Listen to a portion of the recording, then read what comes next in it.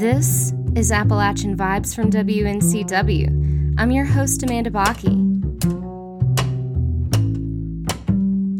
Appalachian Vibes is a show dedicated to challenging the expectations and celebrating the diversity of music created in and around Appalachia. This week, my guest is lead guitarist Ethan Heller from the Psychedelic Circus, heavy jam band laced with wicked jazz lounge vibes from Asheville, North Carolina, the Snozzberries. We discuss the trials and tribulations that brought this band from the innocent, carefree four-piece in 2017 to a heavier, darker version of the band. That's the next hour on Appalachian Vibes from WNCW.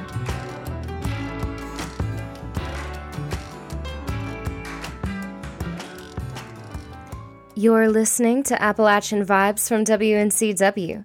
I'm your host, Amanda Bakke. My guest this week is Ethan Heller, lead guitarist for the electric Psychedelic Circus heavy jam band from Asheville, North Carolina, the Snozzberries. I'm Ethan Heller from the Snozzberries, and I play the guitar. We've got Ian Taylor on the keys, Asher Hill on the bass, and Paul Gladstone on the drums. When does your album come out, and what's it called? It's going to be called Return. It's not going to come out until next year, but we're going to release the first two singles this fall with a music video. Sweet. What's the concept? Well, it's called Return, so it's all about return and rebirth, and going from coming from a dark place and returning to a nice light place. Yeah, you guys have kind of had your series of struggles to get to where you are. Tell us about how your band formed and how you got to where you are now. Sure. So we started here in town.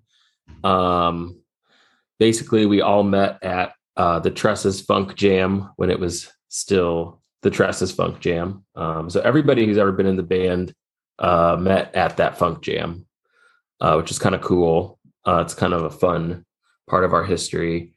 And yeah, before the pandemic, we were playing a lot, started out as a bar band, and then people really liked what we were doing. So we ended up writing a lot of original music and playing bigger shows, and starting to do a lot of festivals. And then obviously the pandemic hit. And so that was a big setback. But for us, the bigger setback was that we tragically lost our drummer, Sean Mason, which we talked about on our last interview. And that was really... It's been really tough for the band, so we took a lot of time off, and after a lot of time and lineup changes and figuring out what we wanted to do, we're finally back and kind of in full force now. So it's feeling really good to write new music and put new music out there, and get back on the road and get back in the festival scene. So that's kind of when we're putting out Return, that's kind of what we're referring to for the Return. What do you feel like is the difference in the sound that you have now versus when you first recorded a couple years ago? Yeah, that's actually a really good question, because back then we were certainly a lot more lighthearted and silly, and we still are all those things. But the sound now is definitely a lot darker and spookier and just more mature. You could say that the band as a whole kind of lost our innocence in a way. So yeah, the lyrics are a lot more mature, and just the content and the overall energy is a little bit darker and more, just heavier in general. So tell me your favorite lyrics from Return. So Return, that's going to be the first single we put out. And we have a music video coming out that's going to be really cool. It's got a lot of elements of like tarot and it's going to be really cool. So I'm super excited for that. The song itself, yeah, a lot of the lyrics are really just about like, you know, coming from this like super dark place that we were all in and returning to light. So there's a lot of like kind of more esoteric ideas going on just throughout all the songs we've been writing. So, you know, some of it's a little more shrouded in mystery and mysticism, but there's a lot of imagery of like fire and, you know, a lot of like rising from the ashes kind of thing going on in that tune. Can you remember any of the lyrics from the chorus? Did you like how I asked that though? Yes, totally. Yeah. Can I? When the light's low and the night's young, the shadows drift and I drift along. The fire burns, to light I return. It's like, you know, out of fire, like this destructive force, which is obviously very dark and destructive, something really beautiful and light can come out of that. So that's kind of what we're going for in that track. I used to be a choir director, and there's this old hymn called "He Will Set Your Fields on Fire," and it's basically like if you sin, then He'll set your fields on fire. But really, if you look back at it, fire was an illusion for rebirth, because they would set their fields on fire to make it more nutrient and rich, and then the next crop that would come in would be much stronger. Mm-hmm. You know, so that's cool. The phoenix rising from the ashes type imagery. Yeah, absolutely. Yeah, that's definitely very relatable for kind of the thought process behind those lyrics. Sometimes you got to burn it all down, or maybe you're not burning it down, but things will burn down before you can have any sort of rebirth. That's beautiful. Is that kind of a tribute at all to your past drummer? Yeah, it's actually funny because we wrote a lot of that song with him. That was the last one that he really contributed to musically. And the lyrics were like, I had a lot of them written already, but when he passed and we revisited the song, they just all kind of applied to that more, like they were kind of prophetic for what we ended up going through. So that was kind of like a weird, spooky thing that happened with that track. Because now that's the only thing that I think of when we play it. So yeah, it kind of did end up being about him. Do you ever get chills when you guys are performing it? Yeah, just in general. I mean, we'll when we're playing, there's all the time when we're, you know, thinking about him. Like there's some shows when we're like, oh, he was in the room for that show. Or sometimes something weird will happen, like our strings will break, or like everything will just get messed up, and we'll be like, we know that was you, Sean. Thanks, bud. Like every single time, like we just know he's messing with us for fun. No, at least if he breaks it, he needs to be like, and here's a new one, and I fixed it up for you while you were turned around. Yeah, during his one of his memorial shows that we all played. I don't know if I told this story last time, but I was on stage with Kyle Travers from Travers Brothership, playing a tribute to him, and I broke a string, and then I went to go change my string, and immediately after I changed my string, he broke his string. So we each broke a string like within a minute of each other, which is just weird. So we're like, Sean's a poltergeist and he's messing with us, basically. So that was kind of fun.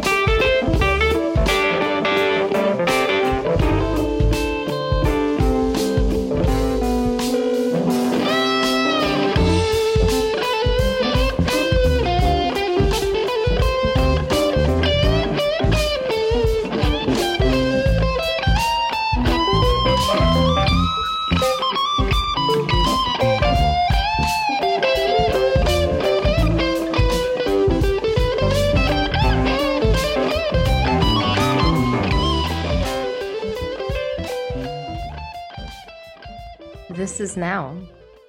Yeah, that was off our first record, which, you know, that's a great song. We really enjoy playing that one live. It's a really good segue between our earlier kind of funky fun material and our like later heavier material. Like that's kind of the song that we use to bridge the gap a lot of the time, because it starts out really funky and fun, and then by the end of it, it's very heavy metal. So that's a good one too. There's one that y'all don't have right now. One of our other new ones is called Biting Through. That one's going to be coming out this fall too.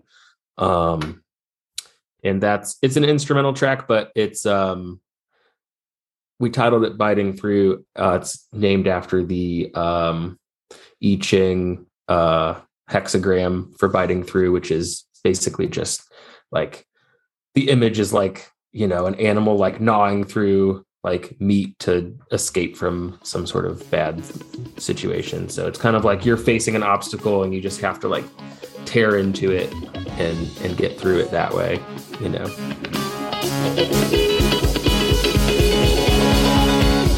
When, how, ain't no time for then, this is now.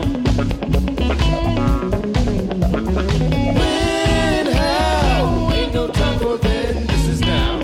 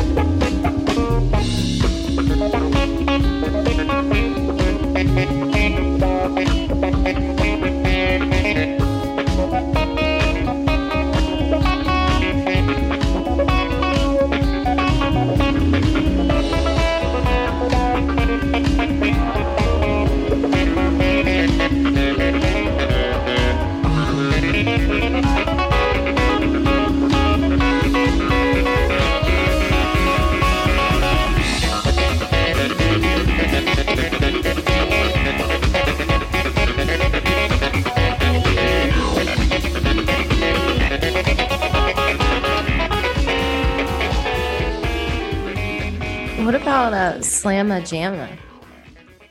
Oh, that one, Sean wrote those lyrics. They don't make any sense. It's just a classic. Sean wrote that. That was his song that we rewrote it. I think it was originally called Disc Golf. And then we rewrote it to be, it's basically just a jam vehicle. Like, we'll never put that one on an album. It's just fun for us to play. But yeah, he wrote those lyrics. They're super silly. And there's also a Three Blind Mice tease in that song that he wrote, which is also very silly. He was just kind of a whimsical guy. So that one definitely has his kind of, goofy energy in it.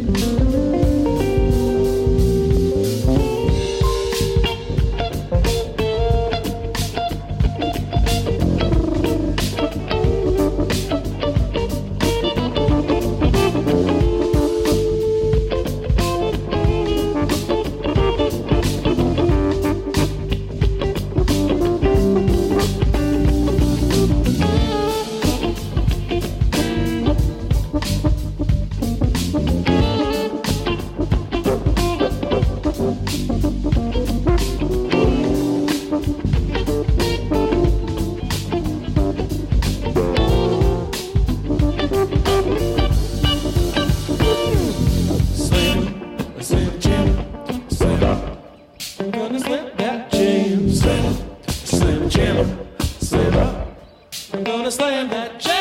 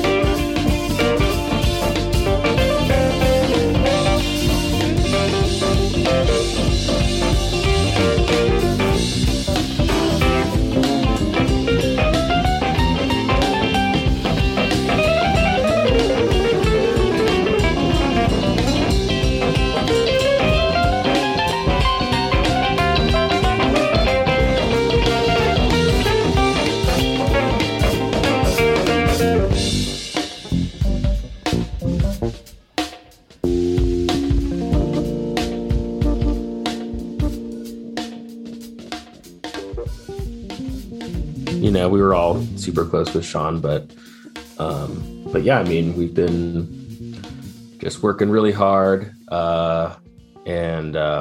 He's always obviously in our thoughts and in our motivations behind what we do. But we're also just trying to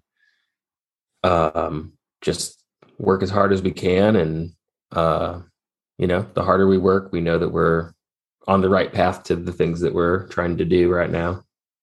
What's it like going through a grieving process like that with the other people that you're close with in this type of situation? At first it was really hard. And, at first, like, I know at least a couple of us, like we kind of spiraled into some dark places. Like, it was tough for a while. There was, like, for me personally, like there was some substance abuse, that I've luckily kind of overcome since then, but definitely descended into some dark places. But like we've kind of all come out of it in various ways, shape, and form. And, we've gone kind of through all the steps of grief. And so now it's like when we get together and we talk about Sean, it's like, usually we're just laughing and, remembering all the goofy, weird stuff that we all did together, and all the fun and not so fun memories. But it's all, it's definitely, we're at a point of catharsis now versus like, the last time we talked, it was much more fresh, and it was, we were in a very different and difficult place. So it's kind of come full circle since then. I definitely notice a difference. I wonder if now, like, you found a way to express it, Yeah, I think, it's, back then it was, I feel like it was about a year ago, the last time we talked, and, maybe a little more than that, actually. Yeah. And, at that point, I definitely had started to work through the process, but I was also like pretty deep in a spiral. So I was masking a lot of the emotions that I didn't want to deal with with alcohol and other things that just made it easy to cope and not think about it. Where now it's like, definitely have faced a lot of that head on, and just able to like process things and deal with it more like on an actual human level, and not just run away from all of the difficult emotions that come along with that.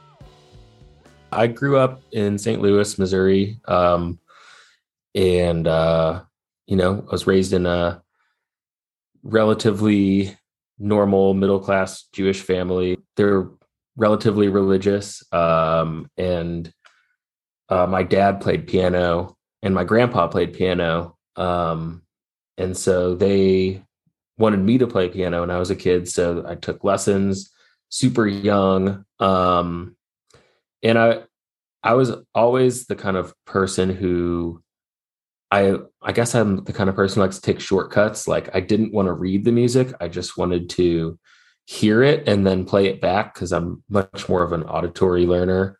So I just remember my piano instructor back then would get so upset with me. He'd be like, "You're not looking at the notes." And I'm like, "No, I know. Can you just play it for me?" And I'll play it back for you. You're one of the really smart kids. Those are it's the kid. See, they think sometimes people think, "Oh, I wasn't smart enough. I wouldn't read the music." And it's like, no, you were so smart. You were just memorizing it one time or a couple of times and then playing it back. Whereas like I had to take like oral skill. Like I had to take a class, like a lot of classes to be able to learn how to do that. And then it's still slow. And I'm a much better notation reader than I am an improviser or something. I think it's just like, I would much rather have learned it that way and be able to feel freedom on an instrument than feel constrained by the notation in ways. But then I needed it to be able to like play music, Oh, absolutely. That kind of sucks. So anyway, I ended up not really liking the piano for me personally. And I'm sure a lot of that was just like, my dad plays piano, so I don't want to play piano, like when you're growing up and you're trying to be rebellious. So I ended up not playing for a couple years. When I was maybe like 13 or 14, I picked up the guitar and took a couple lessons, but really not that many. The guy that I took lessons from ended up stopping teaching very shortly after I started taking lessons from him. So that was kind of the end of my lessons, was after maybe 3 to 6 months of him just showing me how to play simple chords and stuff like that. But at that point I was like, cool, I'm going to go play punk rock. So that's what I did all throughout high school, was just, didn't have very much of a skill set, but I was like, cool, we're going to play punk and we're going to, rage on the stage and, have weird Elmer's glue mohawks and, just have fun with it. So that was kind of what I did really up until I was an adult, was just kind of was having a lot of fun. We took it seriously enough, but, it's always been more about like having fun and putting a lot of positive energy into it rather than like, looking at it like it's work. And that's what punk is. Yeah. Punk is like lots of positive energy disguised like to people on the outside of something else. Yeah, absolutely. Yeah, I love punk because it's you can express all of the angry stuff you feel as an adolescent, or and you can express anything that you're feeling, but you're doing it in like a fun, lighthearted way. Like that's why you see the kids in there. I can't get into mosh pit anymore, but these kids get in the mosh pit and they're not like trying to murder each other. They're like having a great time. They're smiling and, it's jovial. So yeah, I always identified with that and still do in many ways. So you were into punk and then something happened because now you are an incredible guitar. Not that you can't be. No, I was really bad. But it's kind of like one chord that you need for punk for those that are listening, or maybe just even one finger. Sometimes you don't even need the other two. So at some point you learned a lot. Who were your influences? What changed after punk? It's kind of funny because like then I actually took another break from playing for a year or two, maybe even 3. I took which I wish I didn't. I wish I had gone and actually learned something, but I didn't. And I was 18 and 19 and drinking a lot and partying, and just I wasn't really being a musician at the time. Unfortunately, something happened. I think some sort of electric current turned me on to playing again. And then, yeah, I got really into like the Grateful Dead and Fish and jazz fusion and, Jeff Beck, and then just wanted to play all those things and couldn't. And so then I decided to try, which took a really long time.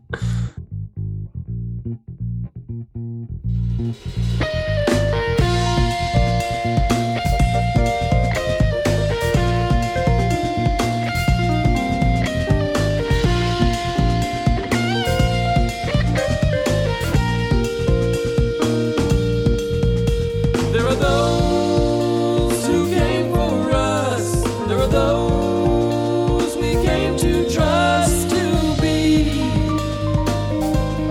now and forever.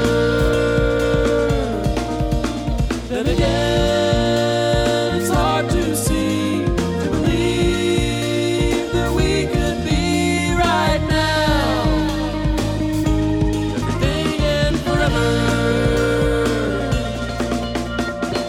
Who's right? Who's wrong? Foresight, far gone. One life, one song, right here. Hang on. Now and then we take that chance. Now and then we do that dance to see what is real and forever.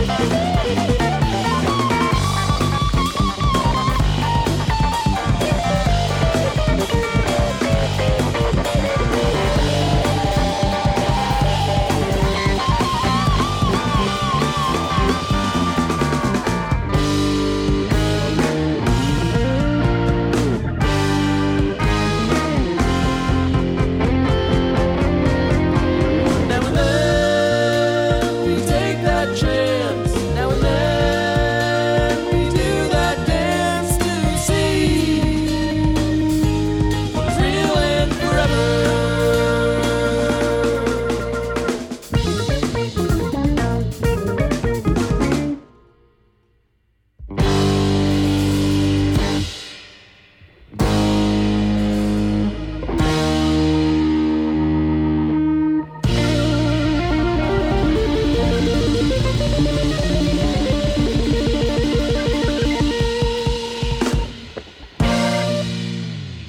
I never really had lessons. Like, I just wanted to do all those things. And so I just, sat down one day and I was like, I'm going to do this. And that's kind of how it's always been for really anything that I ever do. I like, the jazzers will be like, fake it till you make it.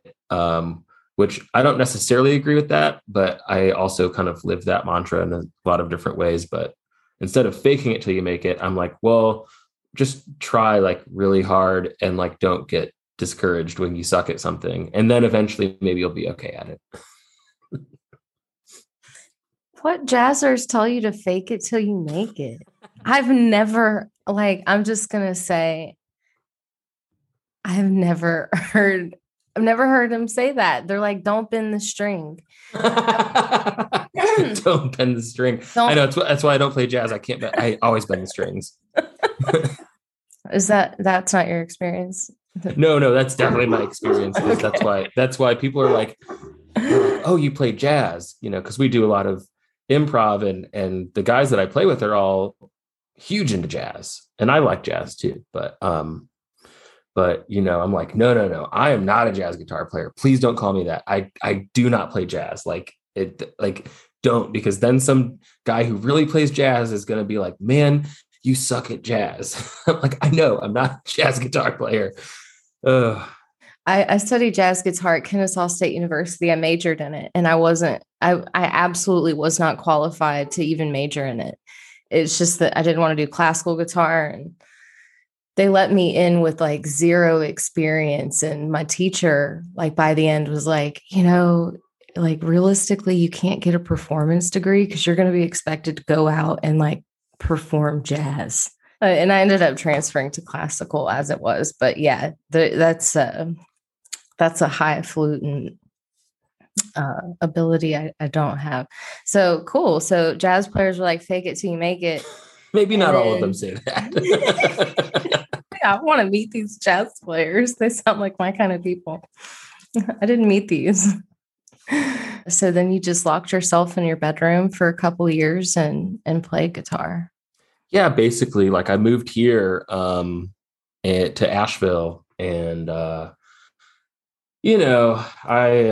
thought I was kind of hot to trot moving from. Oops, sorry about that. Kind of thought I was hot to trot moving from St. Louis, which is a very small music scene where there's just not like a whole lot of like the talent pool there. Don't get me wrong, there's absolutely some great players who live there, but just the overall like, the average musician there versus here, like the musicians here are insane. Like the guys here, it's like, it's just one of the best music scenes that I've personally seen outside of like New York or LA or something like that. The scene here is really, really amazing. So I definitely realized pretty quick that I was not very good. And so I did have to lock myself in my bedroom. I had a moment where I was like, okay, like this, I was living on a hippie farm, and which I would never do again. And these guys came out to the jam from the farm. I went to the jam and I didn't feel that great about it. And they recorded it. They showed me the video. And I was like just mortified watching this video of me just bombing on stage, just doing so bad. And so after that happened, I had this moment where I was like, okay, I can either stop playing music and do something else, or I can sit in my room and grind forever until I can play with these guys, which of course, one of those guys was Sean Mason, our old drummer. So it's like the story is, of all of that coming together is kind of crazy and wild. Like, but yeah, definitely had to lock myself in my room for a really long time. How long did it take? I would say it took about, it probably took about a full year, maybe like 9 months to a year before Sean was actually the first person to give me some encouragement, because I would go to this jam every week. And once I realized I sucked, I would still go and try and learn something. And one day he was just like, hey man, you sounded pretty good today. You should keep it up. And that was really cool. And he did that to so many people. It wasn't just me. Like, he was really good at building people up. And so when he did that, it meant so much. So I was like, cool, I'm on the right path. yeah, it took maybe 9 months or a year. And then those guys were like, really because of Sean encouraging them, they were like, hey, why don't you be in the house band this week? And then I'd get to play for a full hour with these guys who I thought were just so good. I get to play a whole hour set with them. And then, they'd have me do that once or twice a month. And then through practicing and through playing with them every week, after a couple of years of doing that, it was like, I just learned so much about playing. And a lot of it for me is trial and error. But yeah, that was kind of my experience of learning how to suck less at guitar.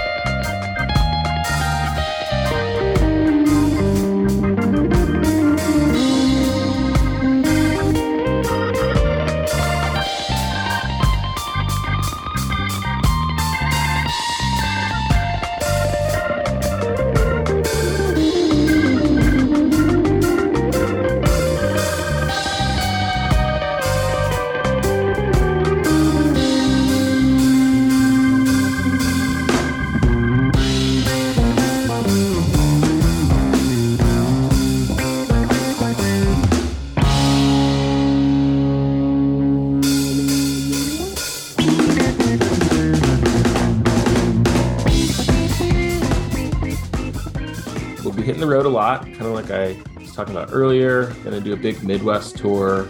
And then, yeah, the biggest news is that we're doing Halloween down at Swanee in Florida. It's a big festival down there. So we're super stoked about that. That's going to be our big blowout this year, is to go and play Halloween. And then just keep preparing for next year, keep writing music. We're going to put out this music video for Return that I'm really excited about. And yeah, we're basically just going to be grinding all year, playing shows and writing music, and just super stoked to get all that out and share it with everybody. You can learn more about the Snozzberries' upcoming tour and releases online at thesnozzberriesmusic.com. Thank you to my guest Ethan Heller of the Snozzberries this week. And a special thanks to Palmyra the band for the intro and outro music. Appalachian Vibes is listener nominated. You can nominate an artist at appalachianvibes.net. You can also catch up on past episodes there or on prx.org. Have a beautiful week. I'm Amanda Bakke. I'll see y'all next time on Appalachian Vibes from WNCW.